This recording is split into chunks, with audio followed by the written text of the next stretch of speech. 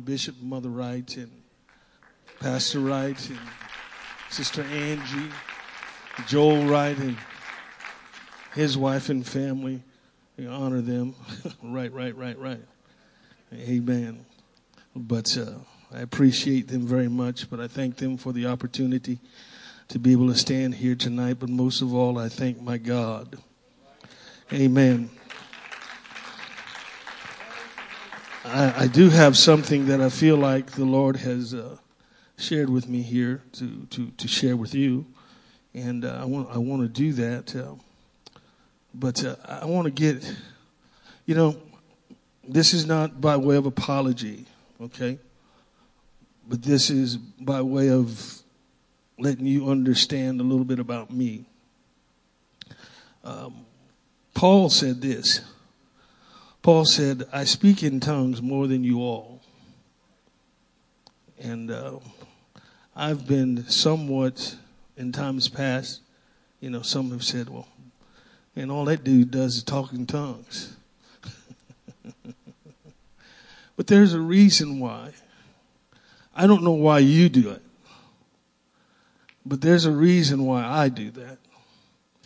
And the reason is, while I'm talking in tongues, I'm trying to align myself, align my spirit with Him. And I can't always do that with my normal, everyday language. So I have to tune everything else out and do my best to tune in to Him. And once I find that flow, that vein, then I feel free to share or whatever the Lord has for me to do there. And I know some of you may not share that same thought, or maybe you don't have that flow in your life personally. Well, let me say to you, you can have it. It's available to each and every one of us. Amen. And I think that every day that we go without tuning in to His presence, tuning into His will, we're setting ourselves back. But I believe the presence of the Lord is in this room in a mighty way right now. But I think it would do good for us if we could all tune into His presence. There are some that are already tuned in. There are some that are not. There are some that just kicked back. They're just waiting to see the show. Well, I don't think church is a spectator sport. I think church is everybody on deck, all hands on deck. And I believe there has to be a reciprocation. There has to be a reciprocation of anointing. There has to be. And if there is not that reciprocation of anointing from the pulpit to the pews, then you're going to leave kind of like, what was that all about? And a good chance I'll leave frustrated, feeling like I didn't do or say what God has put in my heart. And there's nothing worse than leaving with a heart full of stuff that God has put in there that you didn't get a chance to share. And God wants to touch somebody. So when that flow starts, when that reciprocation starts, amen, that opens the channels for ministry to each and everybody here. So that each and every person that came here with a need, who's hungry, who's desiring to hear from God, God will make sure you get something from Him in that service. So I want to invite you for just a moment or two before we even go any farther. Hallelujah. Let's do our best to just tune into the presence of the Lord here. Come on, in the name of Jesus Christ. In the name of Jesus. Come on. I realize sometimes that's work. I realize that's not what you want to do. You just want to sit back and just kind of, come on, preach to me, preacher, do your job. Come on. I really want to do my job. And I want to do it effectively. Hallelujah. But there's got to be that giving and taking on both parts. Come on, in Jesus' name. Shekara mohoriata bahaya. Hila mando riando lobokosi andala ratatahaya. Hilaratandoria la ratasato lo rotolo lo boko sata. Ye alaratandoria la ratataya. Hallelujah, hallelujah, hallelujah. Come on, just press just another moment or two in the name of Jesus. In the name of Jesus. Atalala moko riatahaya. Hiliala ratasiando lo boko riatalala bohosia la ratahaya. In the name of Jesus, align us with your purpose, God. Don't let us miss your flow of anointing here tonight, God. In the name of Jesus Christ. God, there are hearing ears, hungry hearts, Lord, that need to hear from you. In the name of Jesus Christ. Hallelujah, hallelujah, hallelujah, hallelujah. Shekaramondo riala mahasando riala bahaya. In the name of the Lord, in the name of the Lord, in the name of the Lord. Can we put our hands together one more time? Hallelujah, hallelujah, hallelujah. Praise God, praise God.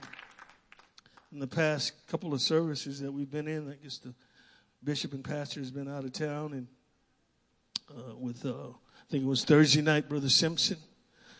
Brother Mott, I believe we heard from God Thursday night. What about you? I believe we heard from God, and those of you that were in Arnold this morning, we heard a word from God this morning from Brother Mott. It was a good word, and God was in the place, and amen. Praise God, and I pray tonight that it will continue. But Brother Mott asked me tonight, he said, Sister Trish was playing a lot of the older songs and talking about the soon coming of the Lord. And he said, good God, brother. Are you gonna be talking about heaven tonight? You gonna be preaching about heaven? Well, I don't know if we're gonna preach about heaven or not, but we're gonna do our best to do the will of God. And but I love those old songs. I love hearing those old songs. Those old songs never get old to me. I've got a house full of younger people, daughters and son, and they play the newer songs, but if you ever want to get their attention, all you got to do is start playing the old stuff. And well, Dad, how come we don't sing those songs like we used to? And well, I don't know about all of that, but I love and enjoy every time I get a chance to hear them. And I appreciate Sister Trish and her ministry to the body. And amen. Brother Jalen, where are you? You're singing my favorite song here this year. And that first song you were singing, that's my song. And I fell in love with that song from the moment I heard it. And I still enjoy it today. And well, enough procrastinating, huh? If you have a Bible and you'd stand and turn with me, we're going to go ahead and read the word of the Lord. Praise God. We want to take our reading from 2 Timothy chapter 3 and verse 1. And when you have it, say, I've got it. You didn't get it that fast. Amen. 2 Timothy chapter 3 verse 1. This know. Turn to your neighbor and say, know this. Also that in the last days perilous times shall come. For men shall be lovers of their own selves, covetous, boasters, proud, blasphemers, disobedient to parents, unthankful, and unholy, without natural affection, truce breakers, false accusers, incontinent, fierce, despisers of those that are good. Anybody relate to that? Traitors, heady, high-minded, lovers of pleasures more than lovers of God, all around us every day. Having a form of godliness, but denying the power thereof. From such, the scripture says, it admonishes us of such to do what? Turn away. For of this sort are they which creep into houses and lead captivity silly women laden with sin, led away with diverse lusts. Ever learning and never able to come to the knowledge of the truth. I want to talk to you tonight for just a few minutes. It's going to take a little while for me to get there. But if you will reciprocate with me, and we will preach together, treach together, as Brother Simpson said the other night, reach together, then you will understand my title. I will concur, or I will be the first to tell you you're not going to make very much sense from the very beginning. But if I can get to where I need to get to, you will understand better by and by. All right? But my title for tonight, Under Duress, Brother Glynn, he wanted a title, and he wanted some scripture verses. So under duress, I had to give him a title. And that title is, Don't Let the Noise Stop. Don't let the noise stop. Man, it's quiet. Tell your neighbor, don't let the noise stop. You may be seated in Jesus' name. And I know that is about as far away from a text as you can get. But if we can travel a little bit, if we can comb through some of this stuff, we'll get there and you'll understand, and hopefully it'll be a blessing to you. But first, we want to go ahead and try to lay a little bit of a foundation here from this portion of Scripture that we read to you. First of all, there are some things that we need to know in our relationship and living for God. Anybody believe that? There are some things that you have to be persuaded about. There's some things that you've got to be convinced over. You can't be back and forth over some things. There's some things that have to be settled. And about, I don't know, it had to be somewhere 10, 12 years ago. Just in my spirit, things didn't feel right, Brother Mott. I wasn't settled. I was looking at what was going on in my life, and I was looking at what was going on in our society, in our world, and I couldn't find any real peace.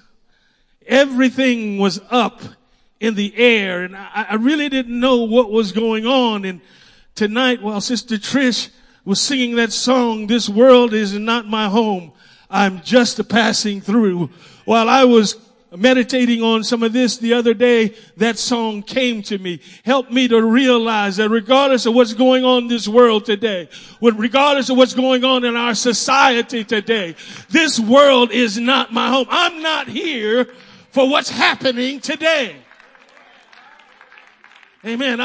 This is not where the journey ends. I'm passing through. I must go through this time, but this is not the end. Brother Mott said it earlier. This ain't heaven. And woe unto those that attempt to make this world, this situation, heaven. You're going to be sorely disappointed. And when I read this portion of Scripture, it's sort of a time clock to me. It's just like looking at a clock saying it's 12 o'clock midnight. When you look at the clock, you know what time it is. I believe for the Christian in today's society, when you read this portion of Scripture, this lets you know where we are. This lets you know what time it is. Is there anybody here that knows that time is winding up? This is not the world that you and I were born in. This world has shifted dramatically, and it didn't happen just yesterday. It didn't happen a month ago. This thing has been shifting and shifting and shifting, and here we are today. We're seeing some of the fruit of that shift. And some of us we're kind of skittish over what's happening. We're worried about the well-being of maybe our children and investments perhaps or whatever. And we don't know what time it is. But the scripture says this plainly. He says, know this. This know also that in the last days, perilous times shall come. I want to give you just a few definitions here. To know means to allow, to be aware of, or to be sure of. Are you sure you know what time it is? Hallelujah. The next definition I'd like to give to you to pull out of that first verse there is the last. It means the furthest, final, in place, or time. Latter end, the uttermost. The last one I want to pull out here tonight is perilous.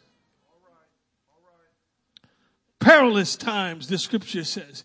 In the last days, perilous times shall come. What is this saying? We are right here where the door is starting to close, Brother Barr. And if you are not aware of that, you're going to be caught unaware. But the scripture says to know this, that difficult, dangerous, furious times are coming in the last days. Fierce times are coming in the last days. I don't know about you, and you can think what you want about me. I hope you don't feel too bad, but I enjoy watching a good movie every once in a while. I love, especially after, a long weekend and, maybe Monday night with the family or whatever, and there's a good, wholesome movie on. I really like detective movies, and I'll get into that. And, some of these characters, they become some of your favorite characters if you watch them from week to week. You kind of follow them. And I realize I'm kind of undressing here in front of you, and you may be thinking, oh God, preachers in the pulpit talking about TV. Well, when you get rid of your phone,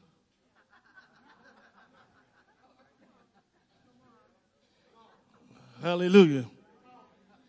I don't want to fight with you over it, but anyway, some of these characters, they become, just the character. You follow them, and there's a couple of shows that I like to watch, detective shows, and but it just doesn't stop there, Sister Spriggs, because you kind of follow these characters, and then what it makes me want to do is, what are they really like in real life?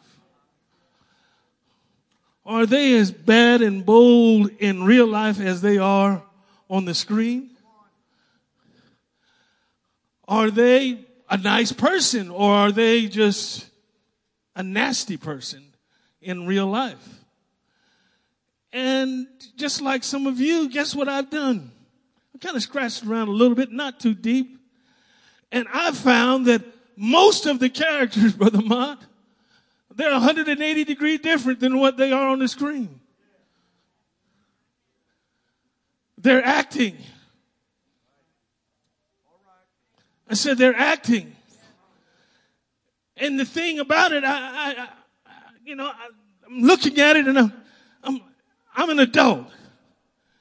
And we have teenagers. We've got young people that do the same things that I do as far as entertainment. Some shows just in an attempt to find some good entertainment. But you know what I find, Brother Spriggs? Young people are not able necessarily to make the cut between real and fake. Our kids, they have role models of the world of a character that when you scratch into their real life, let me just say it like this. And I please, they play straight as a character,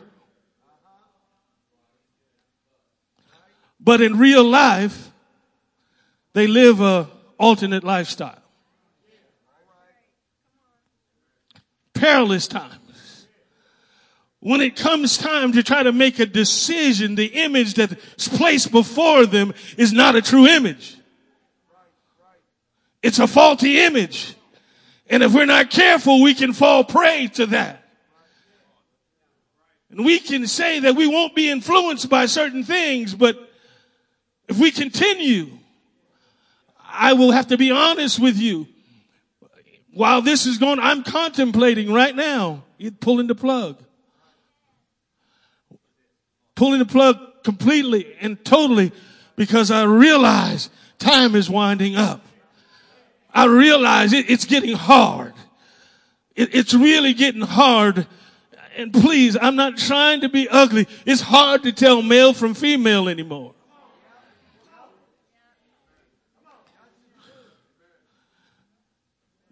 They may look like a female, but when you get up close, they sound like a man. And this is scary to me. I've got grandchildren. Walk in the malls or down the street and they're looking and they're looking for an image and they see this conundrum. They see this confusion that's played out before them. Well, this is the climate of our day. Nothing is what it really seems, what it really should be. Everything's got a twist. Everything's got a bend. Everything's got a gray area. Oh, I pray to God that somehow God would give the church the ability to see and to see plainly. Because perilous times are here. We don't have to worry about coming. We're living there right now. I remembered some 8-10 years ago, I was in a care group and I was feeling this stuff and I went to care group and I kind of unloaded. I probably shouldn't have. But I unloaded in the care group, and when I left, their eyes was like, oh my God, what just happened? Because 10 years ago, I told them, I said, in another 10 years, everything is going to shift. Everything's just going to go downhill. And if you're looking for things to get better, if you're looking for everything to just suddenly turn around and be better, I got news for you. The Bible tells us to know this. When you see this happening, know where you are. Is there anybody here that knows where you are tonight? Is there anybody here that knows what time it is? Amen. This is not time to be playing around. This is not time to be, on one side of the fence one day and the other side the next day. We got to be straight. We got to be down the line. We need to be what we need to be. And the last thing that a young person needs to see is confusion, especially in the house of God. Especially in the house of God. Amen. It's confusing. I went to that care group that night and I really felt bad when I left. But when I talked to them today, we're slow admitting things sometimes. Because we really want things to get better. We want things to somehow turn around and have a happy ending.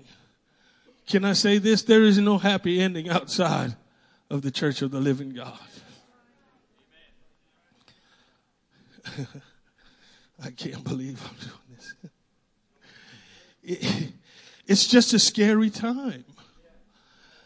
Can I be honest with you? I sit with my grandkids on my knees and I'm like, Lord, how is this going to pan out for them? What can I do to somehow shape their future? What do I need to put in them so that they can have it when they need it? Lord, I don't want them to be swept away in the current of today's mess and end up lost. I'm not a rich man, and I don't ever think I'm going to be. Not in a natural sense. But I believe the Lord has blessed me. I know the Lord has blessed me.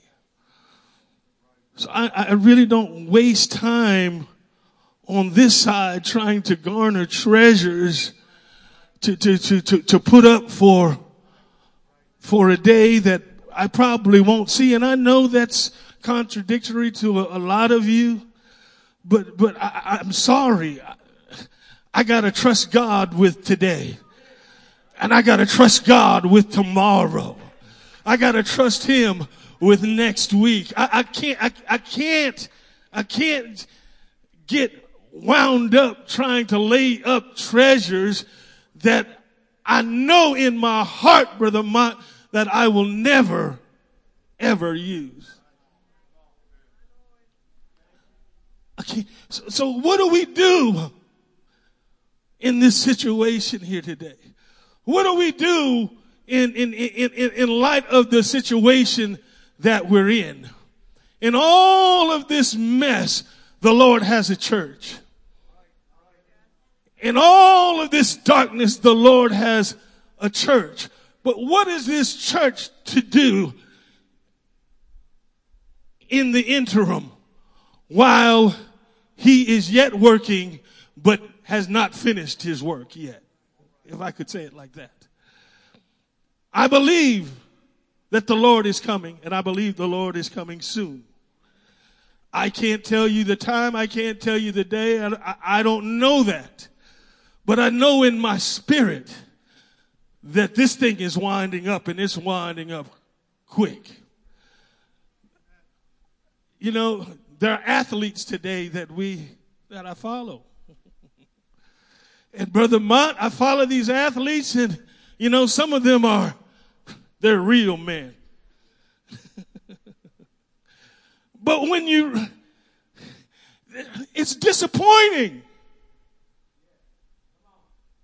It's very disappointing to see an individual come to a place of such success, or if you want to call it renown, and then when you scratch beneath the service, you see, oh my God, I didn't know that. And we publicize them. We lift them up before our children and our grandchildren, and we make them role models. And oh my God, it's just a fearful time.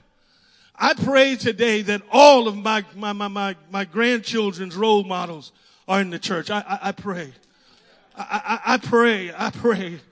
And if I could use this in a way, that role model, I'd rather that role model be the weakest Christian than to be some cat out there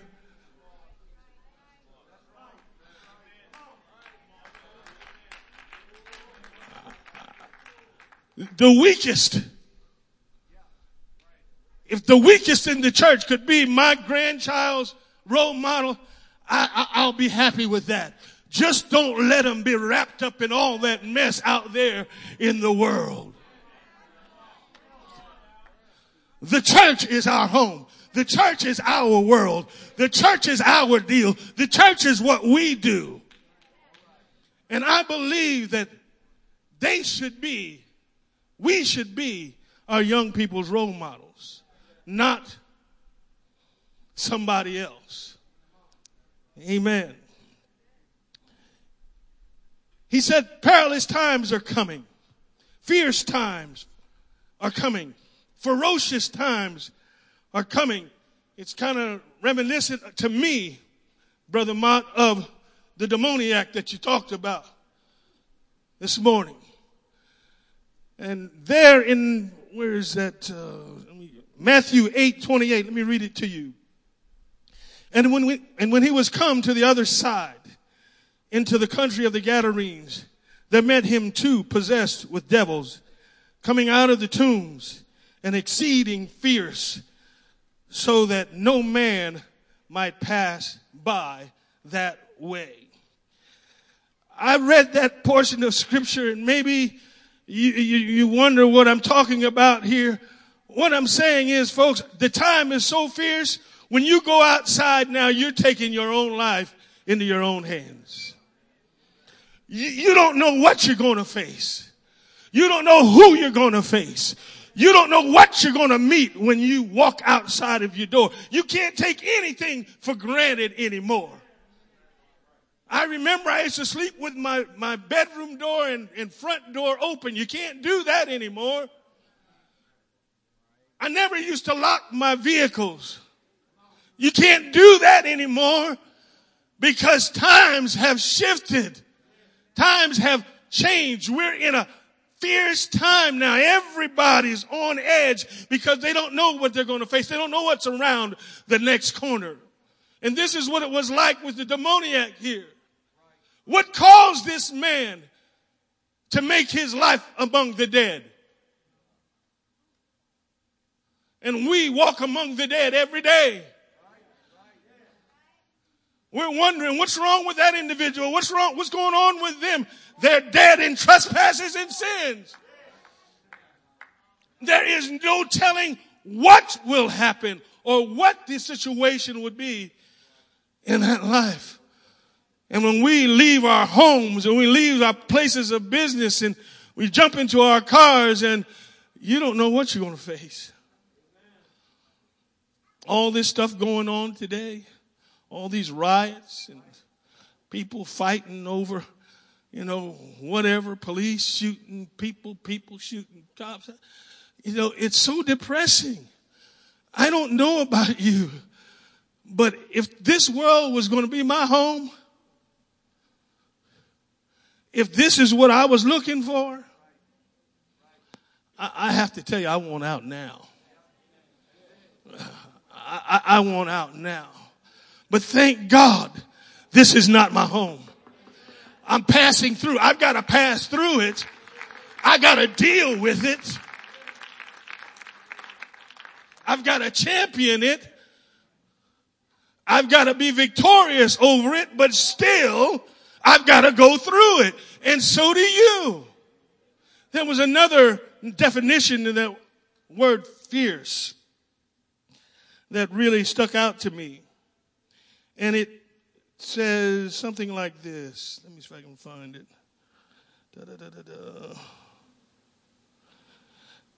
A chasm, a vacancy, or an impossible gulf. Something, Brother Mott, that you cannot cross over by yourself. We walk the streets of our cities and our communities, and we don't think anything of it, but the chasm between you, this world is so vast. Without the grace of God, you walk out in the streets without the presence of God manifested in your life on a daily basis. My friend, it's mind-blowing how someone can leave home without a revelation or even a relationship with Jesus Christ. If I didn't know Jesus and I didn't know Jesus knew me, I'd be scared to death. I would be scared to walk out of my home. But only because of the grace of God. Only, not because I'm big, bad, but because of the grace of God, I'm able to get up every day and reach the door in front of my home and walk out into this world and know and feel like God's going to be with me every day. Does this make sense to anybody here today? I know we're a long ways from making noise, but we'll get there. We'll get there. It's a chasm that cannot be crossed by human strength or abilities. We need the direction. We need the guidance. We need the help of the Almighty God every step of the way. Amen.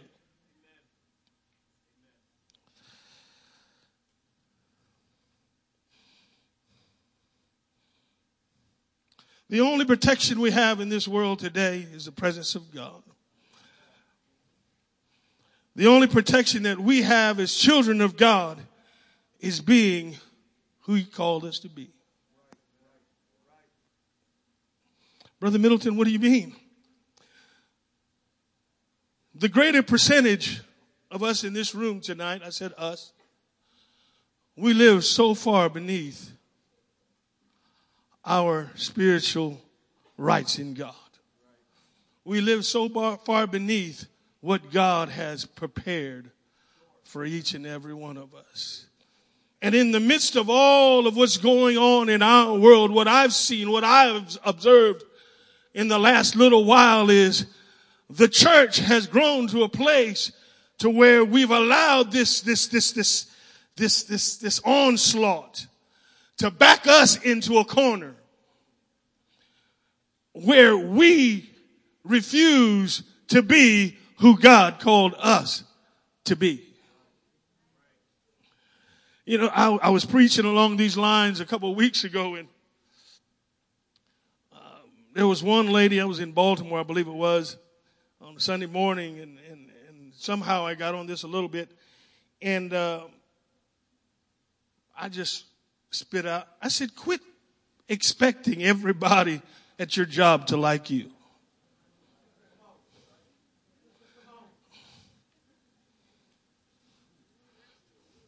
We want everybody to like us. But we're from two different worlds. We've got two different agendas. We've got two different focuses. My focus is heaven. Their focus is here. Amen. But when they don't like the way we look, when they don't like the way we act, when they don't like the way we dress, we feel like we're being picked on. When in all actuality, they're paying you a huge compliment. Actually, what they're doing is testing your mettle to see if it's real. Because they want to know if that's real, I want it. But if I can cause them to unravel and be unnerved, then I know it's a counterfeit. Some of us are portraying that we have peace and we really don't have peace. Friend, you can still go back and get peace. You can still go back and get that touch of God on your life so that when you do face the calamities of this world or the things of this world, you can have peace to model before them. But if you're expecting them to like and appreciate you, if you want them to call you up, best employee of the month without a little bit of a fight, you think they're just going to let that happen? I hate to do this, but my wife, she works at the college. And oh God, that over there is bad. She come home and she's like, Glynn, I don't know what's going on. Babe, you're from two different worlds. You got two different things going on here. They don't know it intellectually, but their spirit knows, and they're going to test. They're going to pick. They're going to try and find out if you're real or not. Can I ask you a question? Are you real? Are you real when you face your situations in this world? When they don't like you, or they even come against you, or they say bad things about you. I know on the radio they say we got 1,000 songs on the radio that tell you all about how God's going to make it better. He's going to make it better for you. I'm sorry. I don't buy it. It's not just going to get better because it'll probably get worse before it gets better. Does this make sense to you, or this just too much for you here? But I told my wife, this may not be your philosophy. I said, babe, if they're not fighting against you, you're in trouble. If they're not riling up against you, if they're not trying to backbite or they're not trying to, create some kind of scandal about you, then something's not right. Something's not right. You gotta, oh God.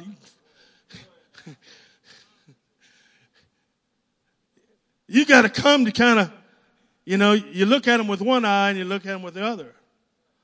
You kind of, okay, I know what you're doing here, but I'm watching your left hand over here. I'm not telling you to be suspicious of everybody, but I'm talking about the time that we're living in today. And if you just go out there and think everything's hunky-dory,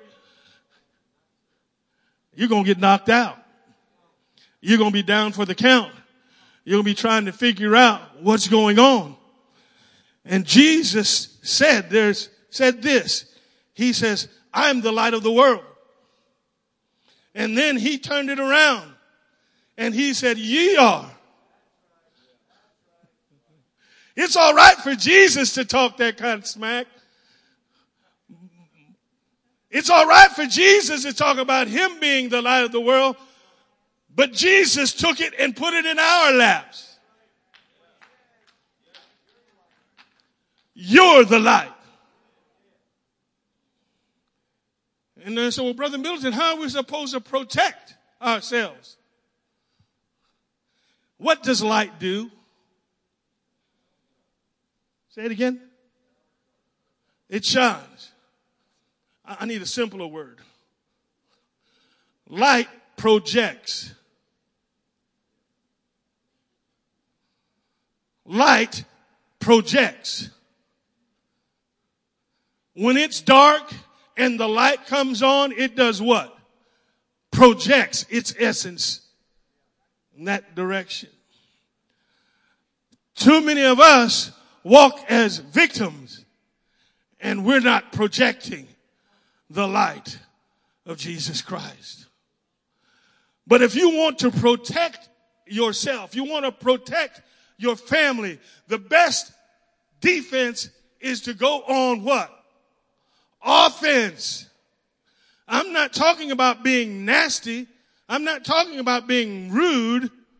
But when you walk into the room, you got to know who you are. And the thing is, your enemy may figure out who you are before you do. Because you walk in, the first thing they say is, who does that guy think he is? They know you're not like them. But because they say that, we get all twisted up. They don't like me. But I'm saying to the people of God, we need to quit being victims. I said we. And instead of walking and being cowered into a corner, we need to allow the grace and the light of Jesus Christ shine in and through our lives. That's the only way we're going to confront what's going on in this world today. Because, friend, it's getting darker and darker and darker and darker. But there's one thing that I am assured of. The darkness cannot overtake the light. If we project light, the darkness cannot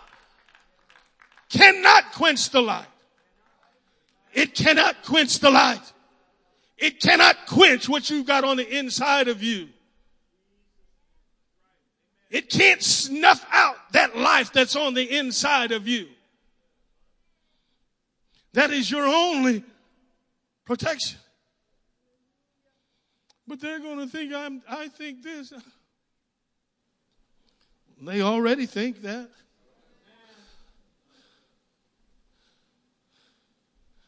But why not square your shoulders back and walk in there like the scripture says, knowing what time it is, knowing what you're facing, knowing what you have to deal with. Jesus told us ahead of time. He said, know this, in the last days, I'm giving you a secret, guys. This is what's going to be happening. Don't allow this stuff to catch you by surprise. Don't let it just creep up on you, sneak up on you to where you are perhaps even tempted with it by yourselves. But know this time is coming. Jesus told us that this day was coming. Jesus told us that this time, this season was coming. But are we prepared for it? How are we dealing with it? I said we, not you. Because again, I told you I'm like, whoa, it seems like here in the last, especially in the last year or so, Brother Barr, everything just took a slide to the left. And it's going down fast. And I'm not here to endorse or destroy anybody's whatever for the candidacy for the president, but how are you going to waste your vote?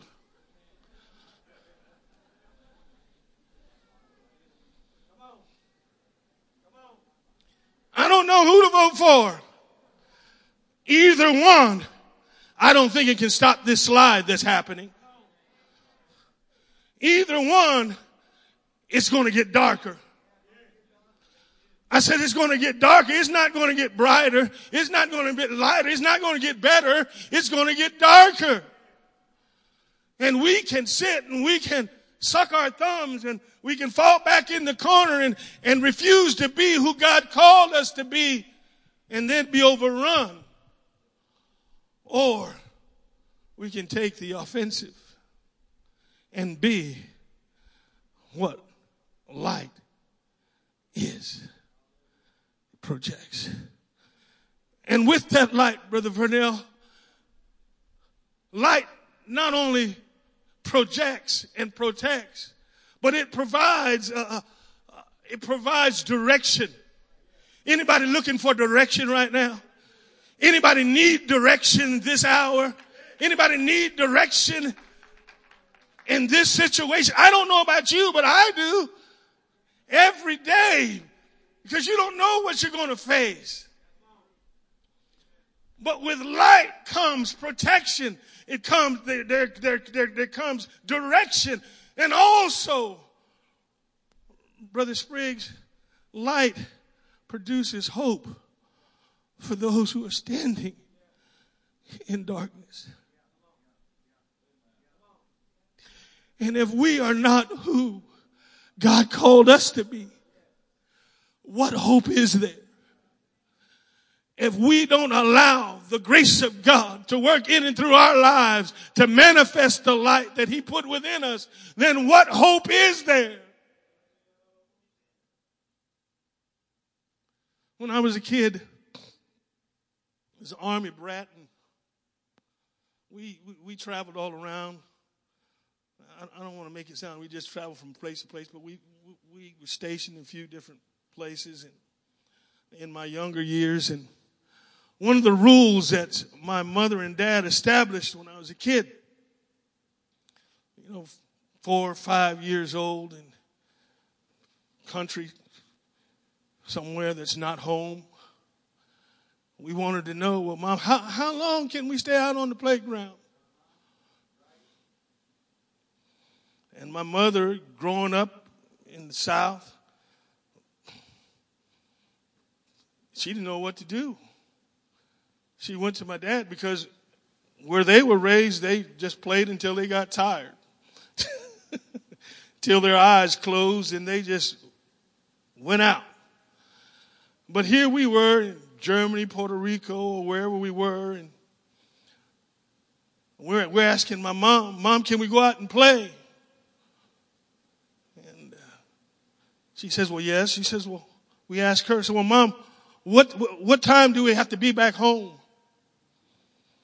And she really didn't know how to answer that question, so she talked to my dad and asked him. He says, kids want to stay out a little bit later.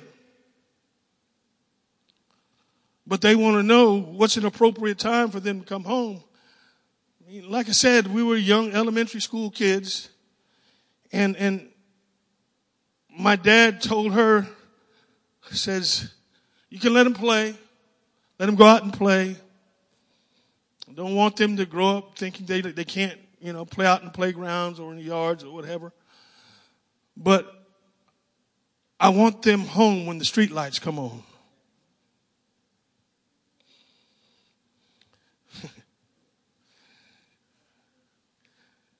And one thing we learned about the street lights, in the summertime, you had a long time to play. You could just run and have a blast, and that was cool. But in the fall and in the wintertime, those play days got shorter and shorter and shorter. But that didn't change Mom's belief.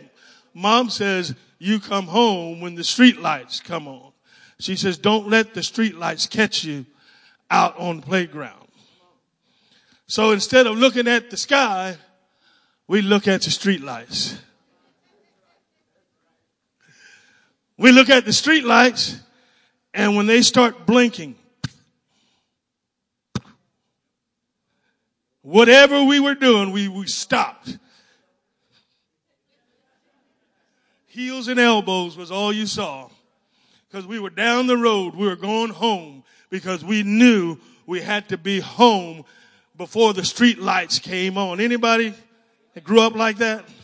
We grew up like that. But as I grew up older, I realized the street lights were set on a timer. And they were set on a timer not like 10 p.m. or 9 p.m. They were set on a timer gauging the sunlight. And as it got darker, you understand what I mean? The darker it got, then, what good is light in the middle of the daytime? You got the sun beaming down on your head. But at nighttime's the only time you need light. And they were on a set timer. I was thinking about this when I was studying for this lesson.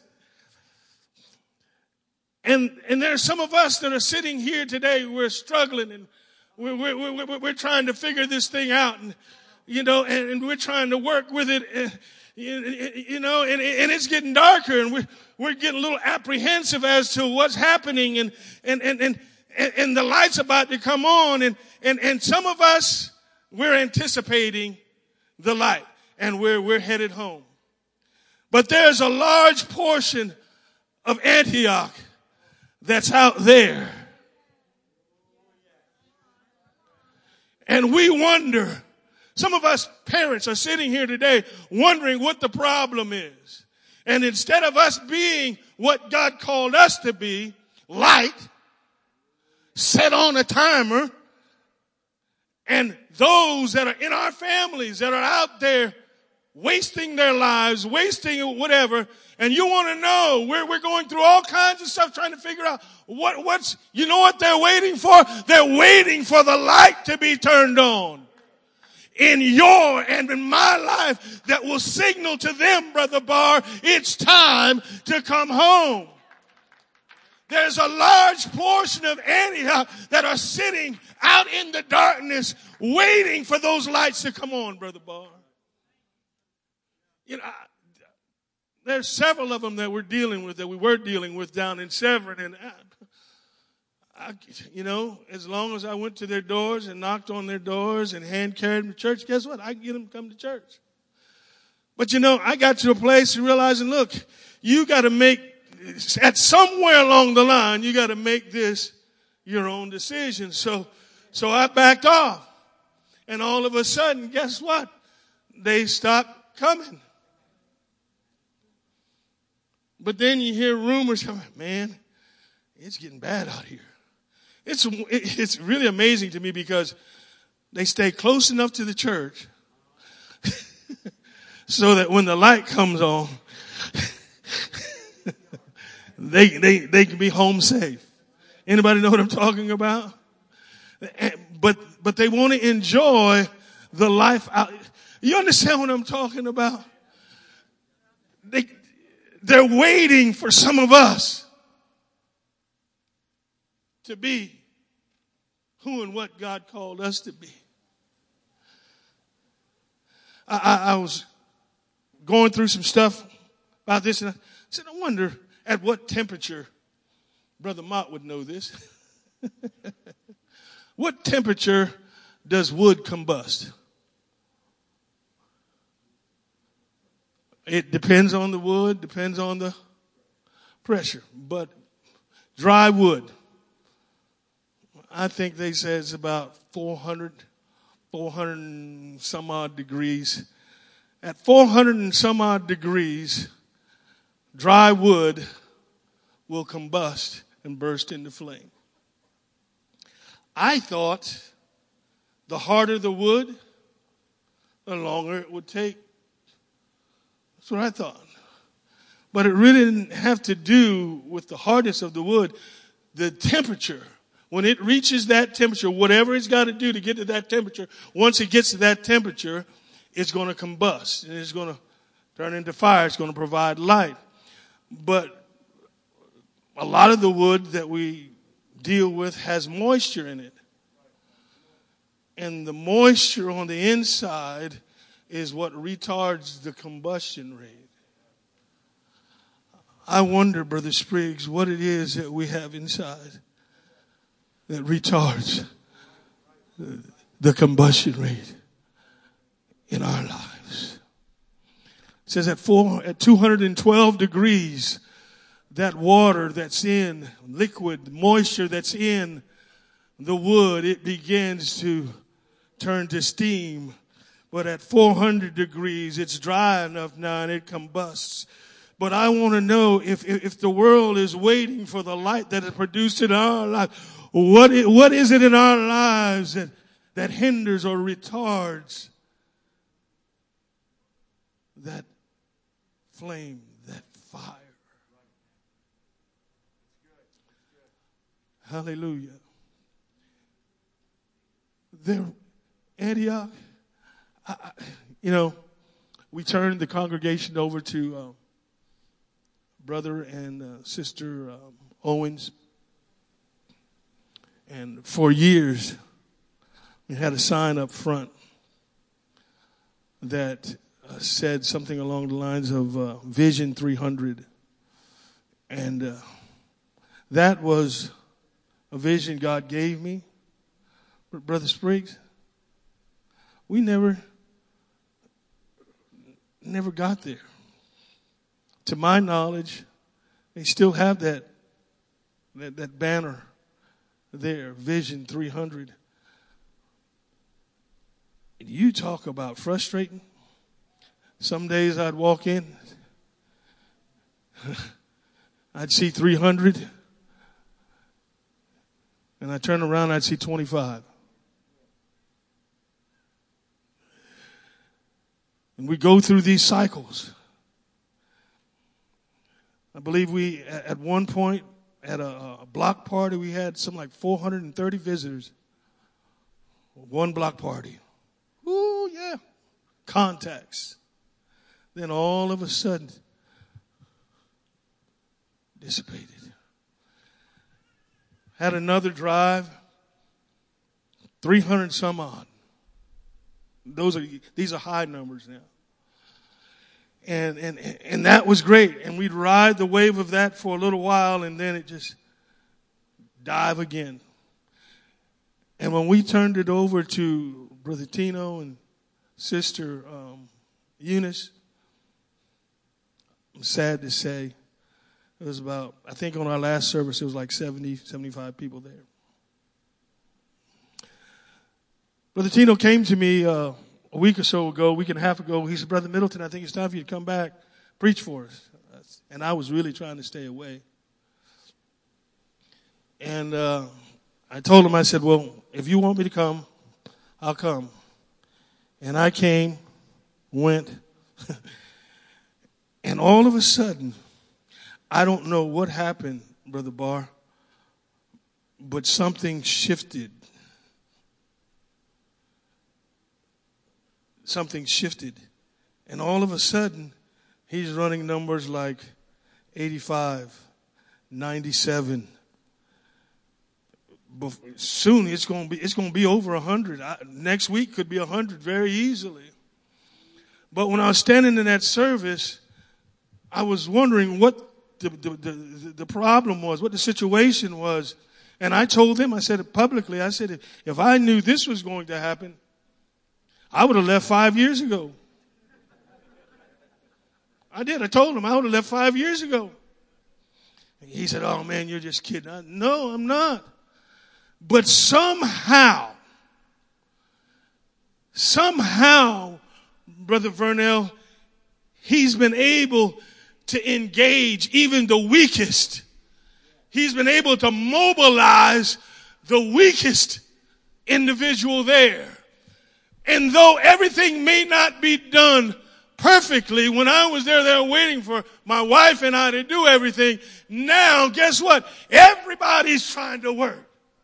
Everybody's reaching out. Everybody's trying to be what they were called to be. Even if they make mistakes, they're still out there reaching, they're clawing. And his numbers are going up, up, up, up.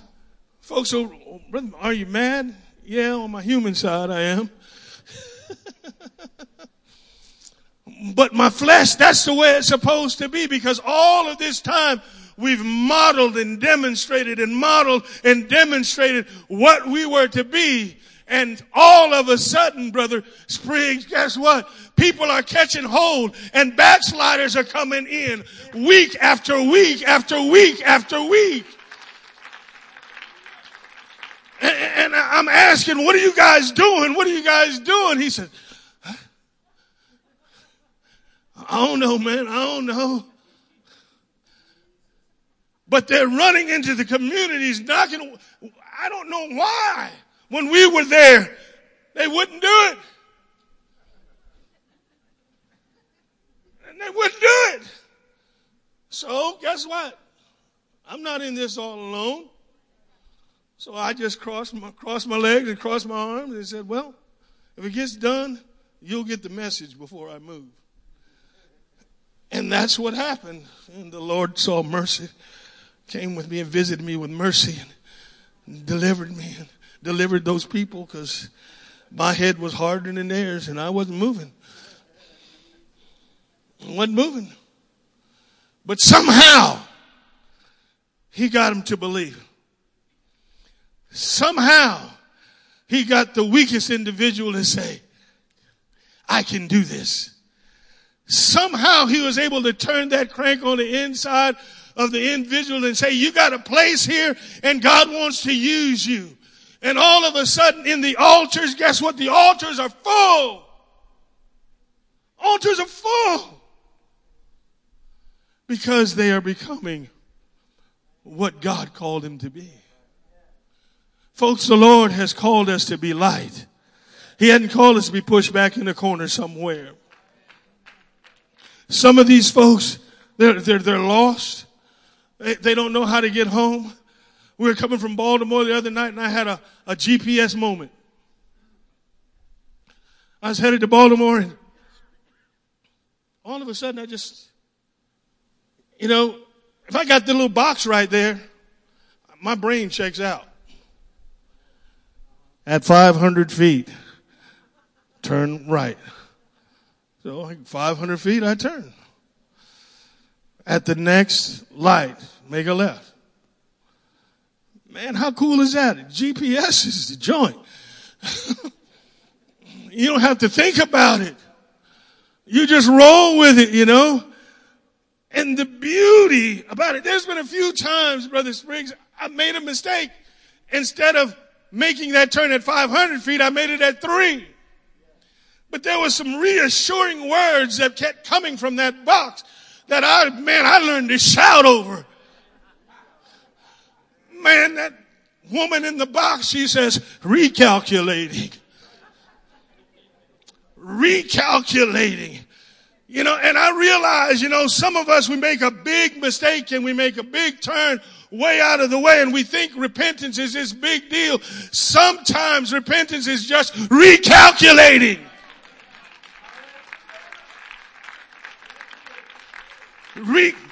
That's God saying to you, your destination, I haven't forgot it. I've got it in mind, and I'm going to do everything that I can do to get you to your destination. Folks, they want to quit because we made a mistake. I told Brother Tino and his group the other day, I said, man, we made all the mistakes. My wife and I, when it came to this congregation, oh my God, everything that could, we did it. Made a lot of mistakes. I heard a lot of recalculating in 20 years. Lord, I thought recalculating. Lord, you mean you can fix this? Yeah, just trust me. Just listen to me. And then that scripture says, trust in the Lord with all your heart. Lean not to your own understanding, but in all your ways acknowledge him, and he will direct your path. It doesn't matter what turn you've taken. If you've submitted your life to him, he's always going to recalculate and find the shortest route to get you home. Is anybody? So what are we so whatever about? What are you so uptight about? Go on and be what God called you to be. Go on and make your mistakes. Brother Tino, guys in the altar working, and they were doing their deal. I said, Brother Tino, what's going on? He says, oh man, they're moving. And some of us, we just stopped. We stopped moving. You can't calculate or recalculate a non-moving. Some of us have given up. I can never, and we've just stopped. Is this all right? And we've just shut down because we don't have the confidence to get up and start again. When you trust God with all your heart, and you've put your destination in, know today that he's going to do everything that he can to get you home. There's, Brother Wright acquainted me with this saying. He says, I want to be saved, but I want to be used while I'm saved. But if I got to make a choice, if I have to make a choice, I'm choosing to be saved. And I'm not going to let people, I'm not going to let position, I'm not going to allow anything to get in the way to mess up where I'm heading. Some of us have missed out because so-and-so took my spot on the choir. And so-and-so's being used, and I know I'm better than them. And so-and-so, I don't know why they get to do that, and I'm just sitting here. You better check your destination. Because if you got your destination set and you want to go to heaven, you're going to make whatever adjustments you can make to get there. Whatever you got to do to make it to your final destination, you will do that. Don't let position, don't let people, don't let money, don't let giftings, don't let anointing, don't let anything get in your way of stopping you to make it to heaven. Don't let anything compromise your destination. I've seen so many people twisted up and losing their way. And the man in the box is saying, recalculating. and they're not paying any attention. The sweetest words you could ever hear is, I've watched God take me around dangerous situations where it looked like it was going to be trouble. And the Lord just said, sidestep. 2 steps forward. Back in place. Continue on. And avoided a potentially dangerous situation. And you look back and you wonder, wow, I didn't know that. No, but God did.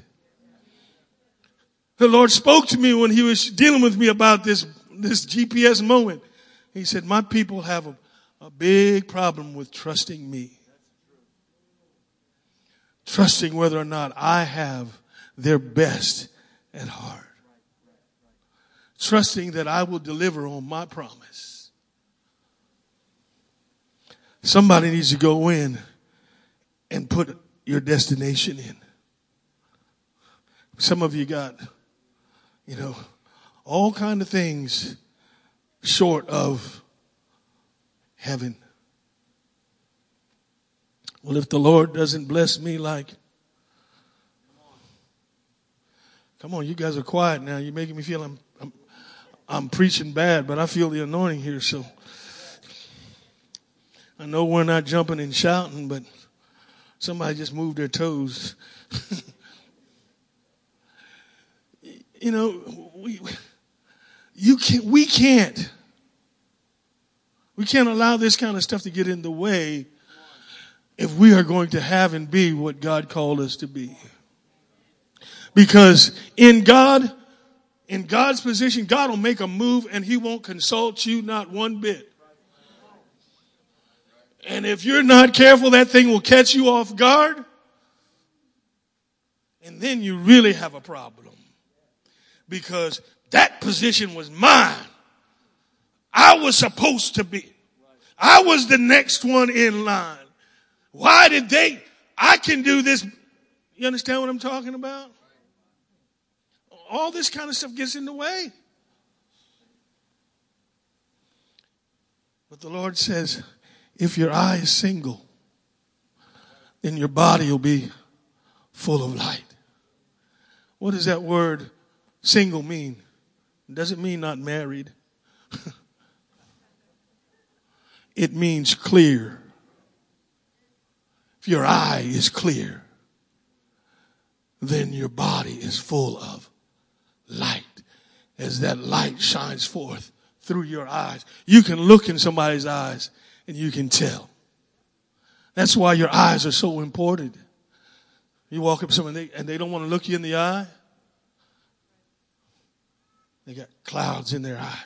But when you find somebody who's got a right relationship with God, you look them in and their eyes are just as clear as could be. But many of us are not like that. I'm almost done.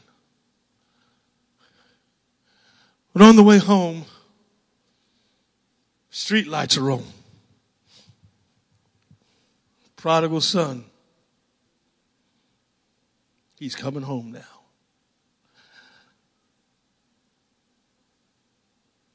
I don't know. Scripture really doesn't say what got his attention. Maybe it was his circumstances. Maybe just as simple as that. Hey man, this thing is winding up. I need to turn and go home. You all know the story. He makes his way home. He's headed to the father. The father jumps off the porch and runs down and grabs that boy and kisses him. Sister Trish.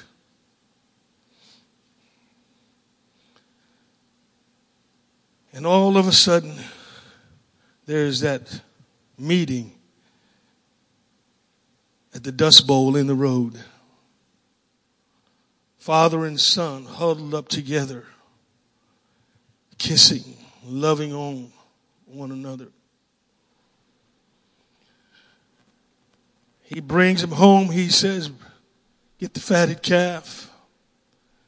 Bring my shoes. Get a ring. I haven't forgotten who you are.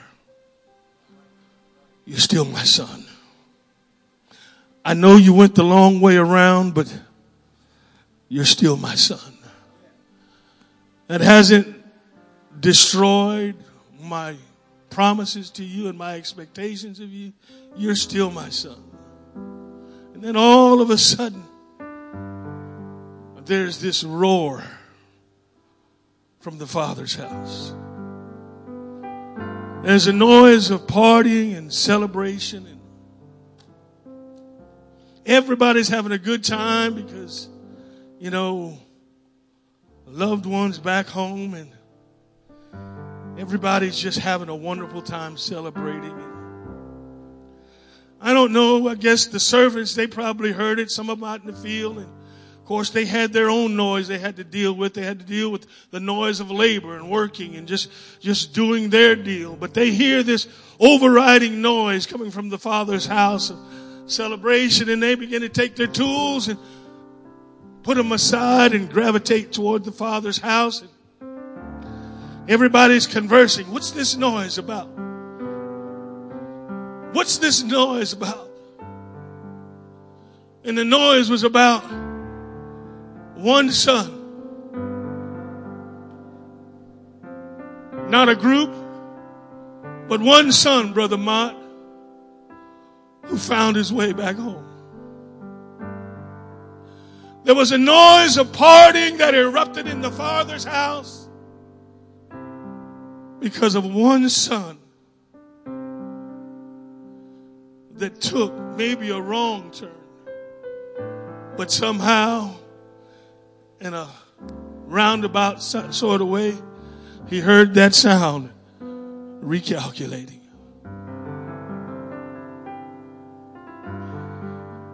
I know you messed up. You spent all the money I gave you, and you're coming back home a shell of what left. But I haven't given up on you.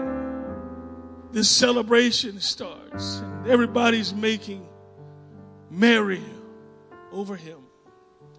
As I thought about this scenario, I realized that in our lives there are many, many kinds of noises that we have to deal with. We deal with the noise of the world screaming in our ear. We deal with the noise of new birth, labor room, hospital. You hear all of these different kind of noises go on. Again, we have noises of partying. But then I said, well, Lord, what is it? What are you saying? What's this about this noise? He said, in my house, it should never be quiet. In my house, there should always be noise. In my house, there should always be noise of celebration,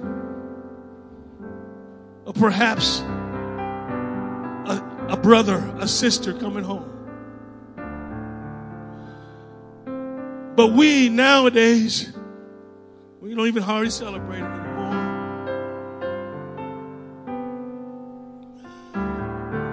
Oh, let's see how long they're going to last. Let's just cut the party short. We know they're not going to last too long.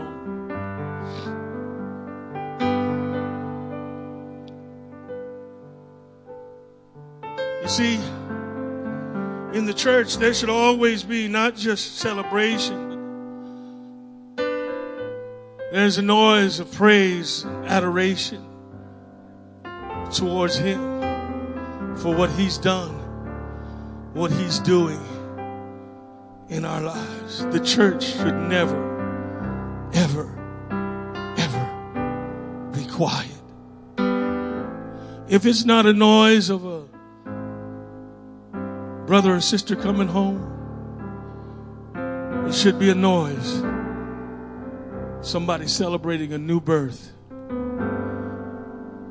Back there in that baptismal time. There should always be a noise of thanksgiving of somebody being delivered. Brother Whaley, never gets old listening to your story and what God brought you through. Brother Mott, I learned a little bit about you today. And today that's contributing to the noise in my spirit over what I heard. Because you know what? God did the same thing for me. My contention to you folks is when the noise stops, life ceases to be. We cease to be who God has called us to be.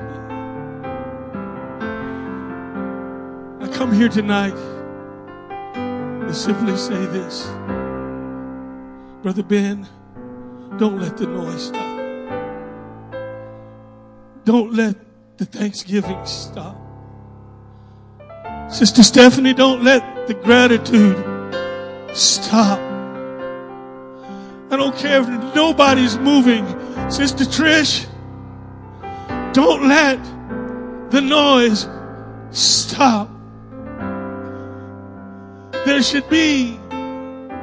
There's all kinds of noise.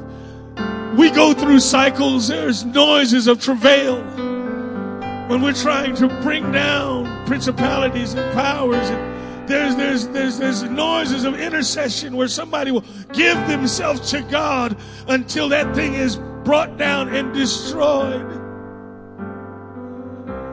Antioch, if we don't allow these noises to be among us, then we are going to cease to be who God called us to be. Anybody hearing what I'm saying here today? I'm not saying this out of condemnation or not trying to make you feel guilty. I'm trying to make you aware. We're in the last days, folks. We're in the last days. And if we don't give ourselves to Him like He wants. Anybody believe what I'm saying to you tonight? So is there anybody here believe what I'm saying right now? Hallelujah. Can somebody just open up your spirit right now? And whatever noise that's in your heart, whatever noise that's in your spirit, why don't you just lift your hands and lift your voice in the house of God? There should be a noise of prayer. There should be a noise of intercession. There should be a noise of travail that roars up in this building. Young person, don't let anybody tell you you don't have a place here, that what you're doing is not profitable. Out of a pure heart, my brother, my sister, let that noise of the kingdom rise up and echo in the halls of heaven. Come on, in the name of Jesus Christ. Don't let the noise stop. When noise stops, ministry stops. There's somebody out there in darkness. They're headed this way and they're listening. Is there a noise from the church house? Does anybody know that I'm even missing?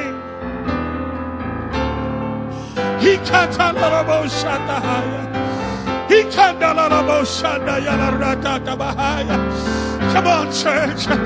Just a few minutes. I know I've gone for a little bit. Come on, but God wants to do something in this room tonight.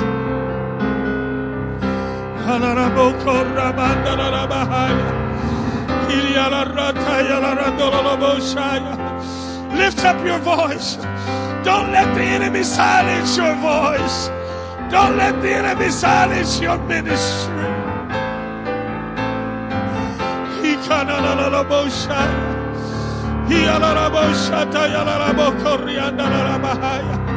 Somebody's headed home. They're listening for a familiar sound. They're not looking for the sound coming from a stadium. They're listening for a familiar sound that comes from the church of the living God. The stadiums can't make this kind of noise. This noise has only one source, and it isn't God.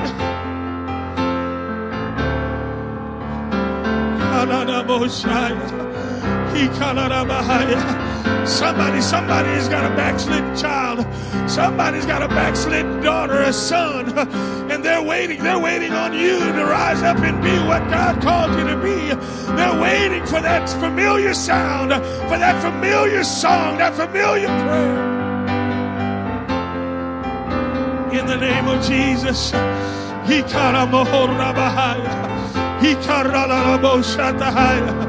Come on, mother. In the name of Jesus, lift up your voice. Now is not a time. Now is not a time to become mute. Now is not a time to be silent. Come on, lift up your voice. Lift up your voice. In the name of Jesus.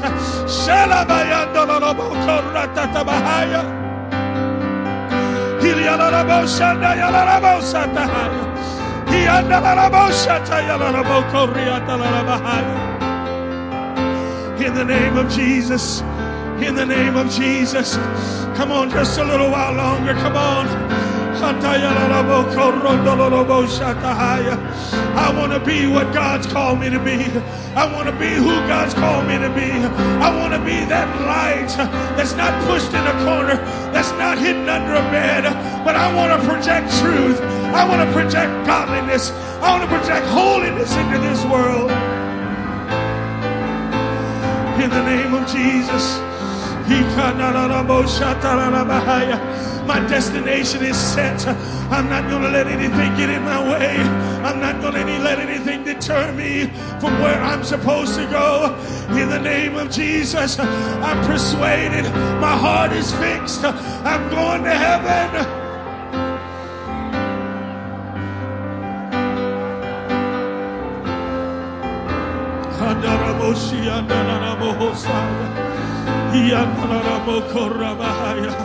If I had a child tonight that was outside the church house, I'd be on my face right now before God. I'm telling you right now, folks, they're waiting for you. They're waiting for you. Oh, my friend. Rise up.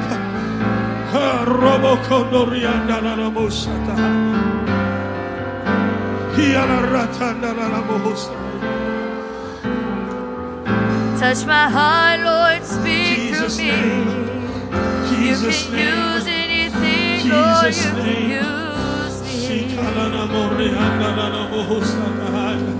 You can use anything, Lord, you can use me. In intercession, in the devil. You can use anything, Lord, you He's can trying to do use everything to me. silence you. He's done everything to shut that ministry down, to shut that noise up. I'm telling you right now, don't let the enemy steal your voice. Don't let the enemy steal your voice. Don't let the enemy stop the noise in the church. Don't let the enemy stop the prayer. Don't let the enemy stop the intercession. Don't let the enemy stop Church of Vail. Don't let the enemy stop the noise. Don't stop the noise. Take my hands, Lord, take my feet. Touch my heart, Lord, speak through me. If you can use anything, Lord, you can use me. If you can use anything, Lord, you can use me. Sister Day, I looked in your eyes. And in spite of your sickness, you're not compromised, not one. Your eyes are just as clear today as they were the first day I saw you. I know you're going through a lot right now, and I know you're going through a lot with your family and whatnot. But let me tell you this, Sister Day, don't let the enemy steal your voice. Don't let him stop the noise. Don't let him stop your ministry.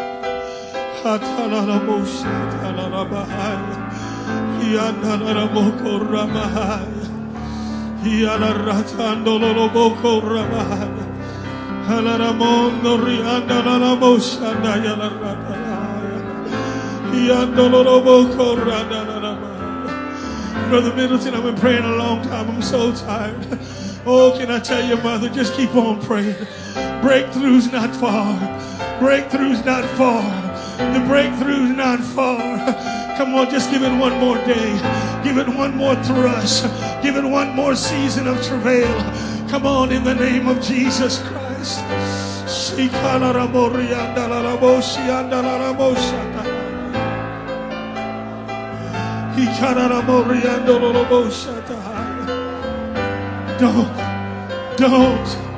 Don't stop the noise. I wish I had some kind of way to convey to you what I'm feeling on the inside right now. But there's so many of our loved ones that are just standing on the fringes of this church. And friend, they are waiting. They're waiting. But there has to be a sound that erupts from the church house. There's got to be a sound that comes from the church of the living God.